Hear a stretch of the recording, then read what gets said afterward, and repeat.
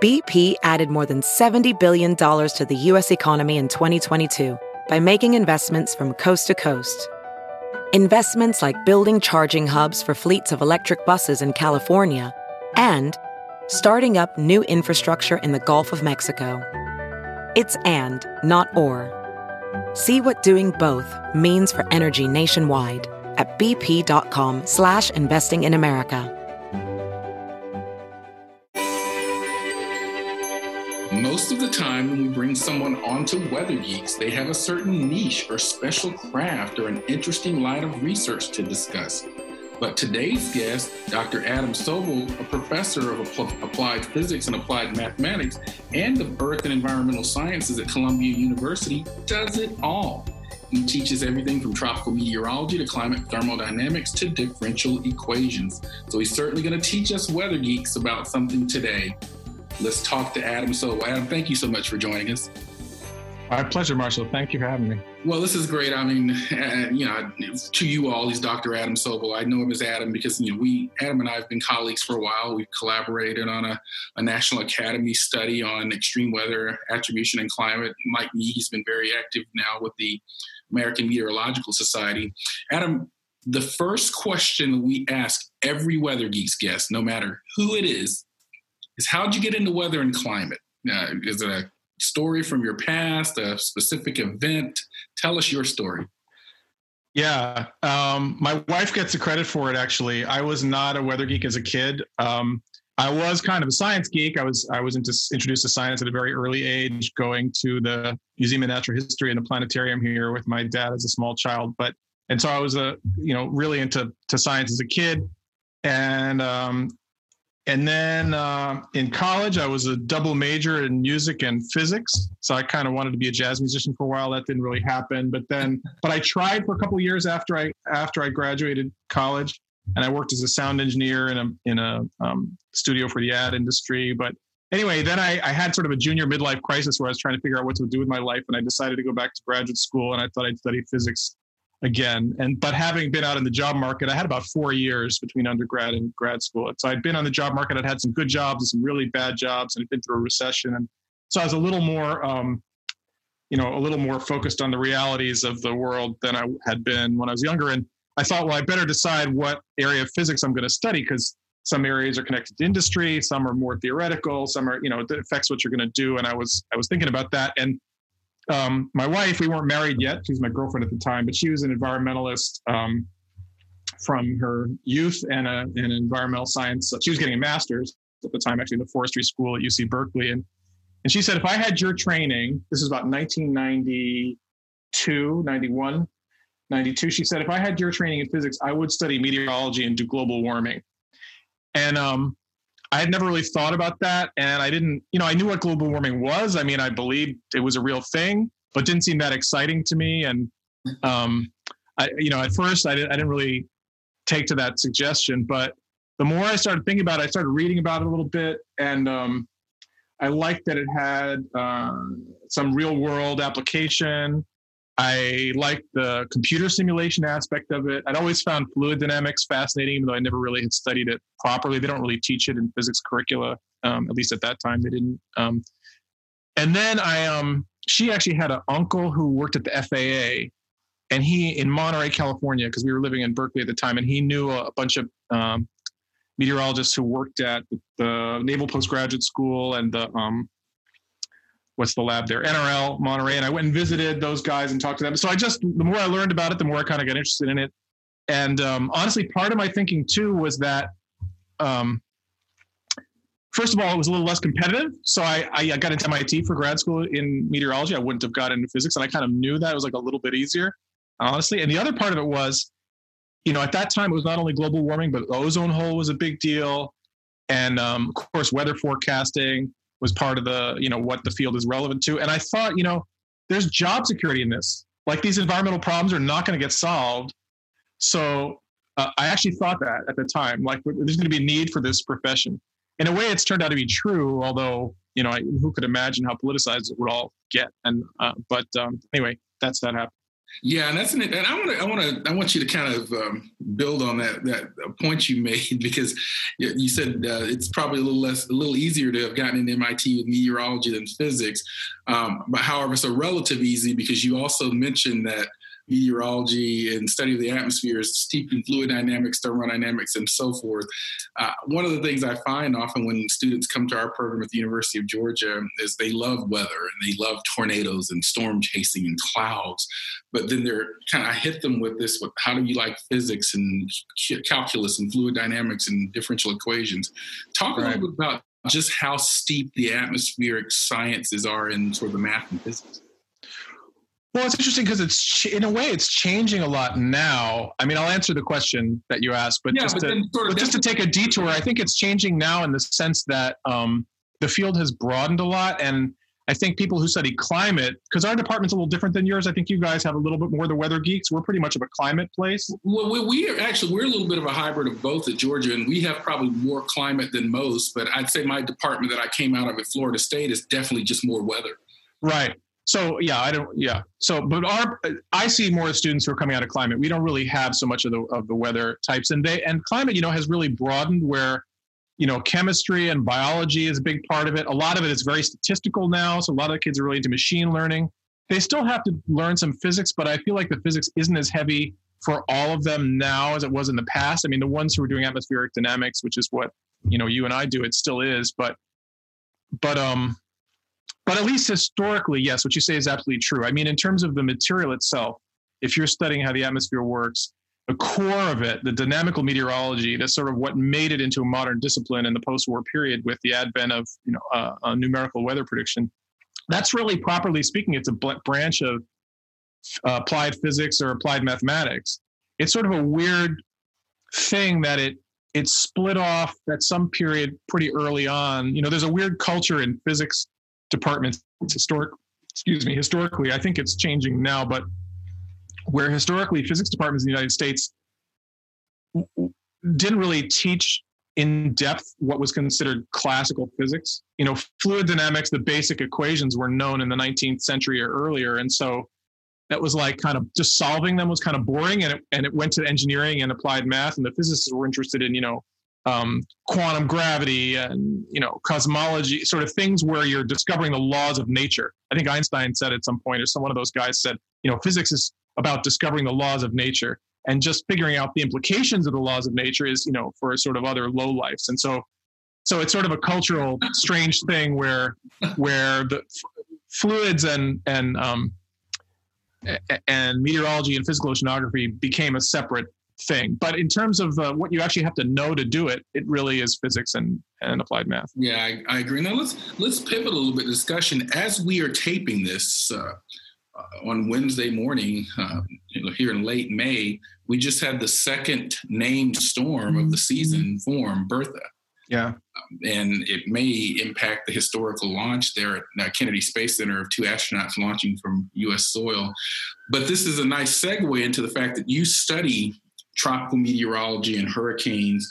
And a question that one of my producers wanted me to ask is, does our lack of understanding of weather occurring in the tropics affect our ability to forecast tropical cyclones? Now, we're pretty good with track forecasts, relatively speaking. Our intensity forecasts are pretty lagging, I would say, track forecasts. But what is your thought about the overall understanding of tropical meteorology, particularly as it relates to tropical cyclones at this point in time?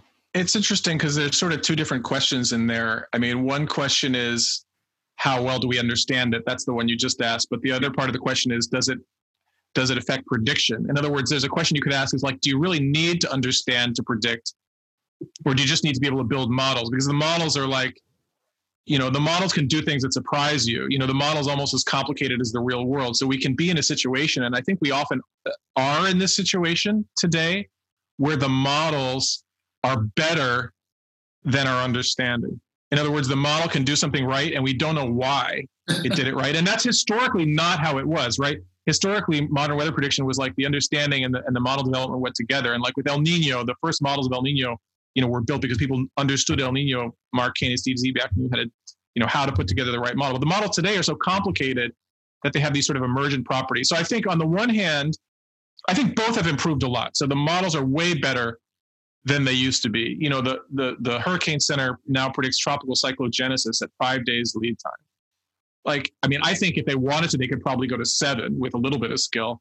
But that was think about 20 years ago. I mean, let alone 30 or more. You know, could you imagine? I mean, it's just incredible that the models can do that, and not only can the models do it, they do it well enough that the Hurricane Center, the forecasters who are pretty conservative, are willing to put out a forecast of genesis. So I think the models are way better at predicting tropical weather. They have a long way to go still, probably, to be as good as they can be. But I think the understanding it's lagged a little bit. On the other hand, I do think it's a lot better than it was when I started. So I started working on tropical meteorology just a little over 20 years ago.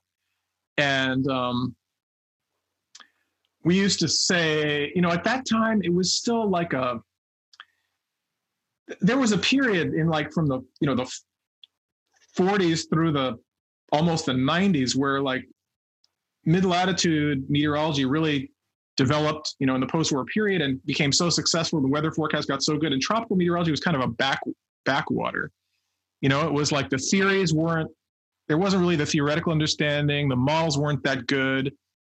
And it was kind of dominated by an empirical kind of thinking, very, very, stay very close to the data. And there was kind of a distrust of anything that looked like what a physicist would call attempts at understanding. But I think that's changed a lot. I think it's changed partly because the models have gotten so much better. So that gives us the ability to test things and try things. Because you can take a model, you can turn things on and off and see what makes it tick. And observations have gotten better. But also, I think the climate problem, because the climate problem has loomed so large that, and the climate problem, the tropics and mid-latitudes are sort of not as different in a way. I mean, of course, the physics is still a little bit different, but, it's this, people are using the same models and the same techniques. And I think it's broken down some of the divides in the field between the tropical people and the not tropical people. So anyway, it's a long-winded answer, but I think things have improved, but there's still, of course, a lot of ways we could. Yeah, I think they're absolutely. And I don't know that I would have answered that question any differently, but just kind of digging a little deeper on sort of improved in understanding. I mean, what do you think we need? I mean, are there observations that we're missing? Deep ocean heat content or higher resolution near surface winds over the ocean? Or, I mean, what is it that if you could sort of snap your magic wand and sort of create a new observation or capability, what is it that we're missing in tropical meteorology that can kind of move the needle even further? I think the best thing would be really good observations of water vapor everywhere in the atmosphere with good vertical resolution. So right now we have radiosondes, very spotty. The tropics is mostly ocean and very few radiosondes. Satellites, the infrared satellites have some vertical resolution, the best ones, but they don't see everywhere and they can't see through clouds. The microwave gives you just the column. There's GPS, but that's also has its limitations. So, and we're coming to realize, I think, more and more that the water vapor field has a lot of control over what happens in the tropics. Small variations in water vapor have a big impact on convection. And I think that's been one of the big advances in my time in the field, is that we've come to understand that. So that would be my first choice. I don't know how to do it. I don't know what technology is that's going to do it, but I'm sure there's other things other people could think of. That said, I'm not entirely sure that the limitation on our understanding is fundamentally the observations, although I shouldn't say it, because maybe if we had much better observations, we'd see something that we're not seeing now. But so there's also just like inspiration and insight can come from other, even with the same observations, we might be able to improve understanding, but certainly more would be better. Have you heard you can listen to your favorite news podcasts ad-free? Good news. With Amazon Music, you have access to the largest catalog of ad-free top podcasts included with your Prime membership. To start listening, download the Amazon Music app for free or go to amazon.com/ad-free news podcasts. That's amazon.com/ad-free news podcasts to catch up on the latest episodes without the ads.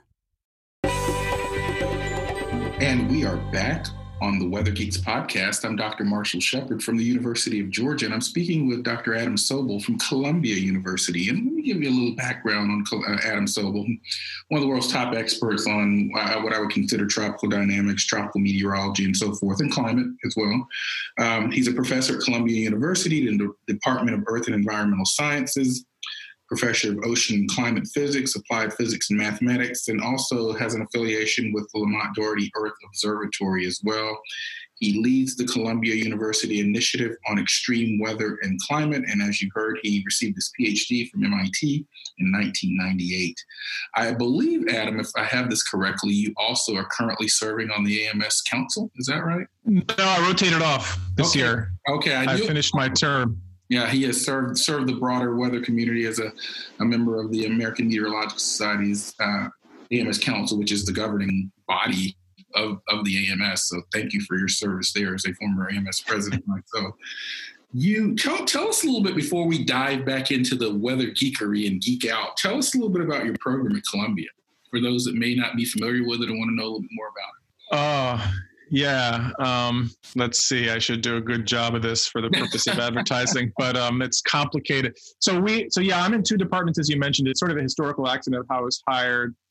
But so for those who want to study atmospheric sciences or climate at Columbia, the department that has the most of it is called Earth and Environmental Sciences, and that's in the College of Arts and Sciences. And it's the research presence of that department is mostly at Lamont Doherty Earth Observatory, which is a separate campus that Columbia has for the earth sciences. It's so the main campus, the Morningside campus, is in New York City, in Manhattan, on the Upper West Side, Harlem, and the Lamont campus is on the other side of the Hudson River. So you go across the George Washington Bridge to Jersey, go north.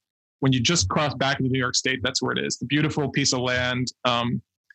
And looking over the Hudson River, and we have all the earth sciences there, including atmosphere, ocean, and climate. So there's a lot that goes on there, but I'm also in the Department of Applied Physics and Applied Mathematics, which is in the engineering school on the main campus, and we also have atmospheric science research there, not only me, but several colleagues as well, and graduate students, and also some atmospheric and climate research going on in other departments of the university, including earth and environmental engineering in the engineering school and chemical engineering. We have one atmospheric chemist, Faye McNeil, in the chemical engineering.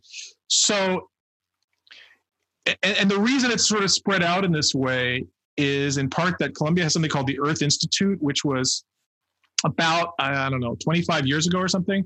They decided to create this overarching entity called the Earth Institute that would take in all the earth and environment related activities in the university, including climate. But how they decided to do it was a little unusual. So rather than make a school of the environment, they made this umbrella entity that all the units of the university that do anything in this space, including social sciences and law, anything that's environment, climate, sustainability related, all falls under the Earth Institute. So that decision sort of allowed climate to spread out through different parts of the university. What's happening now, so just to finish, so we have a great program. If you want to study atmospheric science, physical oceanography, climate science, or any of the things it's connected to in policy, law, public health, this is a great place to do it. We have a lot of different programs. Our Earth Science PhD program a few years ago was rated #1, the way we read it, by the National Academy. But what's happening now, and this is really just underway now, is that our President Lee Bollinger of Columbia University, has decided that we should create a school of climate. Oh, wow. So there's going to be it's going to be a school, like, you have law, journalism, business, medicine, arts and sciences, engineering, climate. That's going to be a school. Wow. The details of it are still sort of coming into place. It may be sort of a school that still is somehow, has joint appointments with all the other schools, and it doesn't exist yet, but that's a big thing that's going to happen, and we're excited about it. That actually really is some breaking news, even to me, who's sort of close to the field and knows what's going on. I think that's going to be a pretty provocative move for Columbia, and I think an attractive one too for a lot of people studying climate. And also, I should mention we interviewed Gavin Schmidt recently for another episode, and I know that their NASA GISS is there in New York. And I'm sorry, I should have mentioned them. Thank you, because that's very important. So since the 60s, when it was created, the NASA Goddard Institute for Space Studies, which is in a building just upstairs from Tom's Diner. If you've ever seen Seinfeld, it's the exterior of that. There's a NASA climate modeling lab upstairs, climate modeling and remote sensing lab upstairs from that, which is just a couple blocks from Columbia's main campus. And they have a very strong atmospheric science presence historically, closely affiliated with the university. Graduate students work there. So that's another thing that makes our program sort of even more delocalized, but also makes it bigger and stronger. They have one of the three U.S. climate models that's in the IPCC, for example. So we're one of the only universities that has a sort of in-house climate model development effort, for example.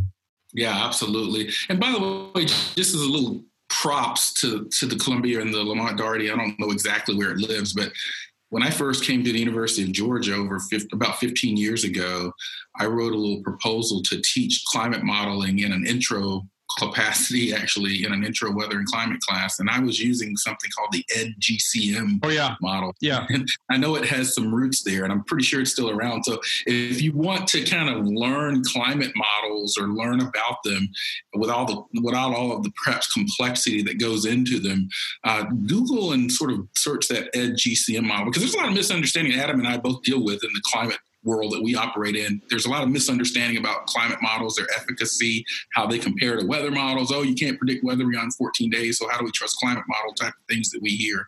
So, right. Yeah, so you're familiar with that model. Yeah, it's something they developed. It's a great thing. It's the idea is that you can run the model without knowing too much about it. At the time, it was for Windows machines. I think it's still going on. I haven't checked it in a while, but they made it so that anybody, a high school student or whoever can run a climate model. Yeah, I think it's just a neat sort of thing, because I find there, as you probably do as well, a lot of the misunderstanding and even some contrarianism and skepticism regarding climate is just people are not familiar with some of the aspects of climate, because frankly, in a lot of the meteorology programs, like I came out of Florida State, you basically take one climate course, an overview climatology course there. You really don't get into sort of the paleoclimate, climate modeling, and the sort of Earth system science connections. But I want to shift gears now, because I know a lot of your research and a lot of work and things that you are known for within the field have been related to precipitation and precipitation variability on multiple time scales. And your team uses models of varying complexity. Just give us an overall summary of some of your broad research portfolio over the years and what you're really focusing the most on these days. Thanks. Yeah. For a lot of years, including to the present, you're absolutely right. A lot of what I worked on was the basic dynamics of tropical precipitation as a multi-scale problem. So the clouds that produce rain are relatively small scale, meters to kilometers to maybe the biggest convective systems are tens or hundreds of kilometers, but small compared to what climate models can resolve. And then the weather systems that contain those clouds can be much larger, thousands of kilometers or even more, with planetary scale systems like the so-called Madden-Julian oscillation that I've worked a lot on. So the problem is to understand how these very large weather systems are interacting with the clouds, which are much smaller, and which is controlling which, and how are they telling each other what to do. In the mid-latitudes, we sort of understand how this works a lot better, because you have the jet stream, and it's baroclinically unstable, to use a technical term. So it forms the technical terms on Weather Geeks. We love technical terms, yeah. So the jet stream is unstable, and it forms these weather systems, the high and low pressure systems in the mid-latitudes, and those sort of push the water vapor around and tell the clouds and rain where to form. But in the tropics, you don't have those weather systems. You don't have the baroclinically unstable jet. So you have a very gentle, the temperature field that has no fronts in it. It's sort of flat. The temperature is kind of the same everywhere. That's been a fact that I've used a lot in my research. At a given altitude, the temperature map is very flat. And so what decides where the clouds and rain form is much more subtle, and everything sort of happens at the same time in the tropics. In other words, the vertical motion, the water vapor field, the clouds, the rain are all tightly coupled, and figuring out what caused what, the winds, everything's tightly coupled. To figure out what caused what is very difficult. So I've been trying to understand systems like the Madden-Julian oscillation, or MJO, easterly waves and tropical depression types of systems, monsoons, both how they work, and then over the years, a little bit more how they're related to larger scale climate phenomena, including natural ones like El Nino, but also, of course, human-induced global warming. In recent years, so that's going on, and that's like a basic, problem in applied physics. And we use different kinds of models, we use observations, and we try to understand how things work. And I would have said, if you'd asked me 5-10 years ago, I would have said that's what I do. I'm sort of studying the basic science of tropical weather and climate. In the last decade, or maybe a little less, my close associates and I have developed a more applied dimension where I got interested, especially after Hurricane Sandy, which kind of changed my life in 2012. Got more interested in an applied problem of extreme weather risk. In other words, trying to do something that's more directly useful to people. And the direction that has led now is we've developed a model, a statistical dynamical model for hurricane hazard. This is inspired by Kerry Emanuel's work in the early 2000s. But the idea is to try to say, what's the probability of a hurricane of a given intensity in a given place, even if the historical data records aren't long enough to categorize the rare event. So this whole concept grew out of the insurance industry. I mean, that's where that they were doing it before Emanuel was, but he brought some of his own, science into it, and he's the one from whom I learned about this problem. And so we've been doing that. We've actually been working with people in the reinsurance industry and others, and that's been quite interesting because it's really sort of a different problem. In other words, trying to understand how things work is one thing, but trying to tell somebody, trying to characterize the risk for somebody who actually has to make a decision is sort of a different problem.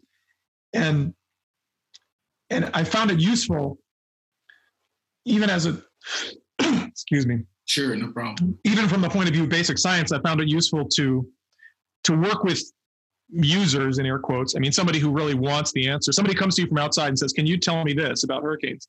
You say, "Well, gee, no, not really, but maybe we could." And you sort of get new ideas from working in the applied space. So on the one hand, it's good to feel like our work is valuable and being used by someone. And it was really, as I said, that experience of Hurricane Sandy that brought home to me how much people really do care about what we do. I sort of would write it in our grant proposals before that, but I experienced it more firsthand then. Exactly. But actually working with people who do want the information it's not just, doesn't just give you a warm, fuzzy feeling from that you're doing something useful, but it also is stimulating. I mean, you get new problems to think about, new ideas from that.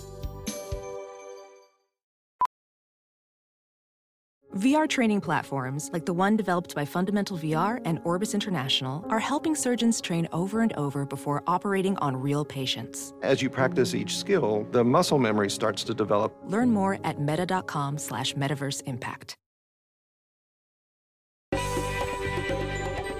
And we are back on the Weather Geeks podcast. I'm Dr. Marshall Shepner. I'm talking with my colleague, Dr. Adam Sobel from Columbia University, about all things tropical. He's a professor, an author, an atmospheric modeler extraordinaire is what my producers wrote on my notes. And all of that's true. Now, I've worked most closely with Adam when we both served on a National Academy's study, and I feel it might be one of the most definitive looks at what we call extreme weather attribution and climate change. From your lens as a member of that committee, talk about where you think we are, even since that report, on our ability to attribute extreme weather, hurricanes, floods, heat waves, fires, to climate change. That's a good question. I have to admit, I haven't followed the scientific literature, super closely. My sense is that, I don't want to say there haven't been advances. I think there have been, but I think that if you read that report today, it's about 4 years later. I think in the big picture, it still captures where things are. In terms of we rank different events of how well they can be attributed. I think some of the changes have been that some of those, we said heat waves are the easiest one to attribute. tornadoes are really hard, hurricanes are somewhere in between.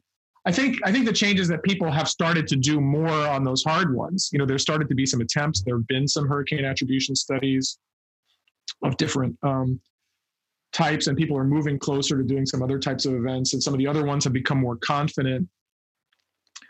I think the thing that's interesting about attribution is how it is used in the public sphere. I mean, in that report, you know, we were only charged to address the science. Our charge was like, how well can we do this? What kind of statements can we defend? We weren't asked why to do it, you know, or how to use the information. But I think its main use is in the media. In other words, we said things about how people will use it for climate adaptation and this and that. And I don't want to say it's not useful, but I think attributing a single event, you know, if you're doing climate adaptation, you want to know the statistics going forward. You want to know what's the probability of a given kind of event. A single event that just happened shouldn't really change your view that much of the future. So I think where it's really been used, and maybe this was the original motivation for it, is in the media. In other words, a big extreme event happens. The reporters are asking, was this climate change? They're going to call scientists like you and me. And we attribution scientists was created by some of our colleagues, you know, 10, 15 years ago, because they wanted to be able to answer those questions responsibly. And I think that's fine. I think it's fine to do science that's motivated by the media, as long as we do it responsibly. So, and I think that it's been effective in changing public opinion a little bit, actually.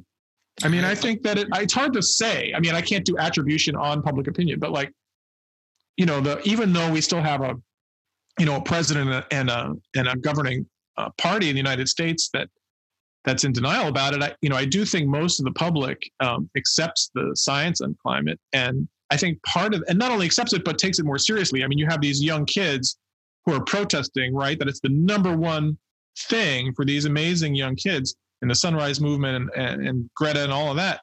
You know, that didn't exist a few years ago. I think part of that is them having seen these attribution studies in the newspaper, and you know that's brought it home. So I don't know, that when I think about attribution now, that's kind of what I think about is how the science is connected to the political process. No, I think you're right about this whole communication sort of motivation. And one of the things one of the key results out of that report is we tried to educate people on how to talk about these events. Stop asking the question, was that Sandy caused by climate change, and sort of right. in terms of frequency, intensity becoming more likely, et cetera, et cetera.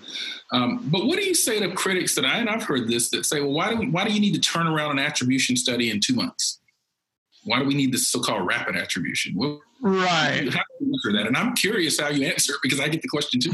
I think the honest answer is because that's when there's interest in it. You know, I mean, I think if you accept that these studies are being done, you know, with an aim towards communicating with the public, that's when the reporters are calling. It's not just 2 months, it's 2 days. Yes. You know, and the science, you know, the science, I mean, you asked how much is the science advance? I mean, people are always doing new things, but for a lot of these types of events, the science doesn't change that quickly. And so once you've done one event and you've published a paper on it, you can do the next one, you know, just like we don't peer review weather forecasts, right? We set up the model.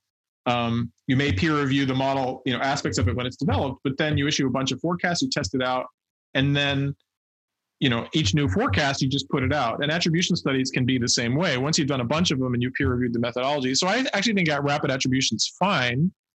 And I think that's the motivation, is to get it out there. I think, you know, the other thing is that a lot of times, if you read the attribution studies, you know, properly, they're often much more conservative than some of the reporters want them to be. In other words, the people think that the attribution studies are making everybody freak out. Actually, a lot of times the attribution studies are saying, well, we couldn't really see too strong of a signal. I mean, how given, you know, some media outlets may want to give a strong conclusion about the role of climate change. But actually, I think, if anything, I mean, the attribution studies, on the one hand, they do sort of support more media interest in this question of how did climate change influence this given event.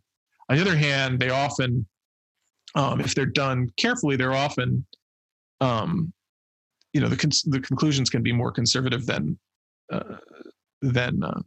some reporters might want them to be. So I think, just the fact that people are doing attribution studies shouldn't be seen as an inherently political act, although it, of course, science is done by humans, and we have all the motivations that human beings have. Yeah, I've often said, Adam, that I think a lot of times climate scientists are a bit more conservative and less alarm sounding than perhaps we should have been. And what I mean by that is typically scientists by our training are careful and objective and don't want to make big, broad, sweeping statements, even though some sides of the climate discussion accuse climate scientists of being alarmists and doing it. And I've actually found that we probably have been too muted in a sense because of our nature as scientists. We want to be careful. I want to we got to start drawing to a close here, but I remember, and I don't know if you still do this, but don't you yourself have a podcast? Yeah, I just started it. Thank you for letting me advertise it. Yeah, we just started it a little while ago. It's called Deep Convection. It's a little bit like this, Marshall, in the sense that it's two scientists talking, although it's a bit more long form and I don't want to say unprofessional, a little bit more, it's a bit more about people's lives and careers and sort of political questions. It's a little bit less science. It's not weather geeks. Weather geeks wouldn't be the right name for it. Right. But we've had it's with other scientists, and we sort of produced it slowly, put out one every 2 weeks. Where the first season is 10. It's an effort I've done collaboratively with my former PhD student, Melanie Bielli, who's now a postdoc at Caltech. I want to give her credit, although she, she'll be a guest on it in the last episode of this season, which will be in a few weeks. So yeah, that's been fun. It's not, it's totally vanity project. I mean, it's not backed by anybody. We're just doing it for kicks, but it's been really fun doing it, and we've got some positive responses from our small audience. No, that's great. I mean, like I said, we did Weather Geeks as a television show for almost, I think, 4 or 5 years, maybe 4 years or so, and then just a shifting way that people consume information. People consume information in this format, streaming and podcasts and so forth. So, I mean, we had enough of a brand out there with Weather Geeks that we wanted to kind of keep it going and reach broader audiences and younger audiences, frankly, too. And I think we've done that. So I think podcasts and what you're doing, we need more of the science community, people that know the information to help communicate it. So I really appreciate what you're doing. Where can people find it? Right. It's, let me make sure I get this right. It's called Deep Convection. So if you Google Deep Convection podcast, you'll find it, but let me give it's deep-convection.org. So DEEP-CONVECTION.org. Hey, Weather Geeks, hope all the Weather Geeks listeners will check out his podcast. Also, where can people find you in social media or any relevant websites you want to point them to? I think the only thing that I'm really active on now is Twitter, where I'm at Prof. Adam Sobel, which is actually to distinguish myself from the two Chef Adam Sobels. It's kind of confusing, but there's actually two sort of famous chefs with my name. But anyway, yeah, Prof. Adam Sobel on Twitter. I'm not even on Twitter. I'm not super active, but I do post things, especially when there's storms happening like now in the not only the Atlantic, but the Indian Ocean has been very active. So I put some stuff about that. I have a professional Columbia website if anybody's interested in our programs or my research. It's too long to say, but if you just Google me, if you can remember my name, Adam Sobel, Sobel, I think I come up higher on the Google ranking than the two chefs, although. Yeah, I think you. But you can figure out which one is the meteorologist anyway. I think they'll figure it out eventually. Well, we've got to end it here, but before we do, it is that time of our podcast where we do our Geek of the Week.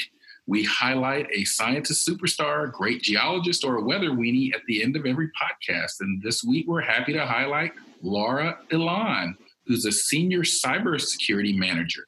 With her mother growing up on a farm and her dad working in aviation, Laura learned at an early age the important role weather plays for those working on land and in the skies. It was this fascination and respect for weather that drove her passion for it today. To this day, she watches the Weather Channel every day and is a proud weather nerd, or we like to say weather geek. If you would like to nominate a Geek of the Week, be sure to check out our social media pages for links to apply.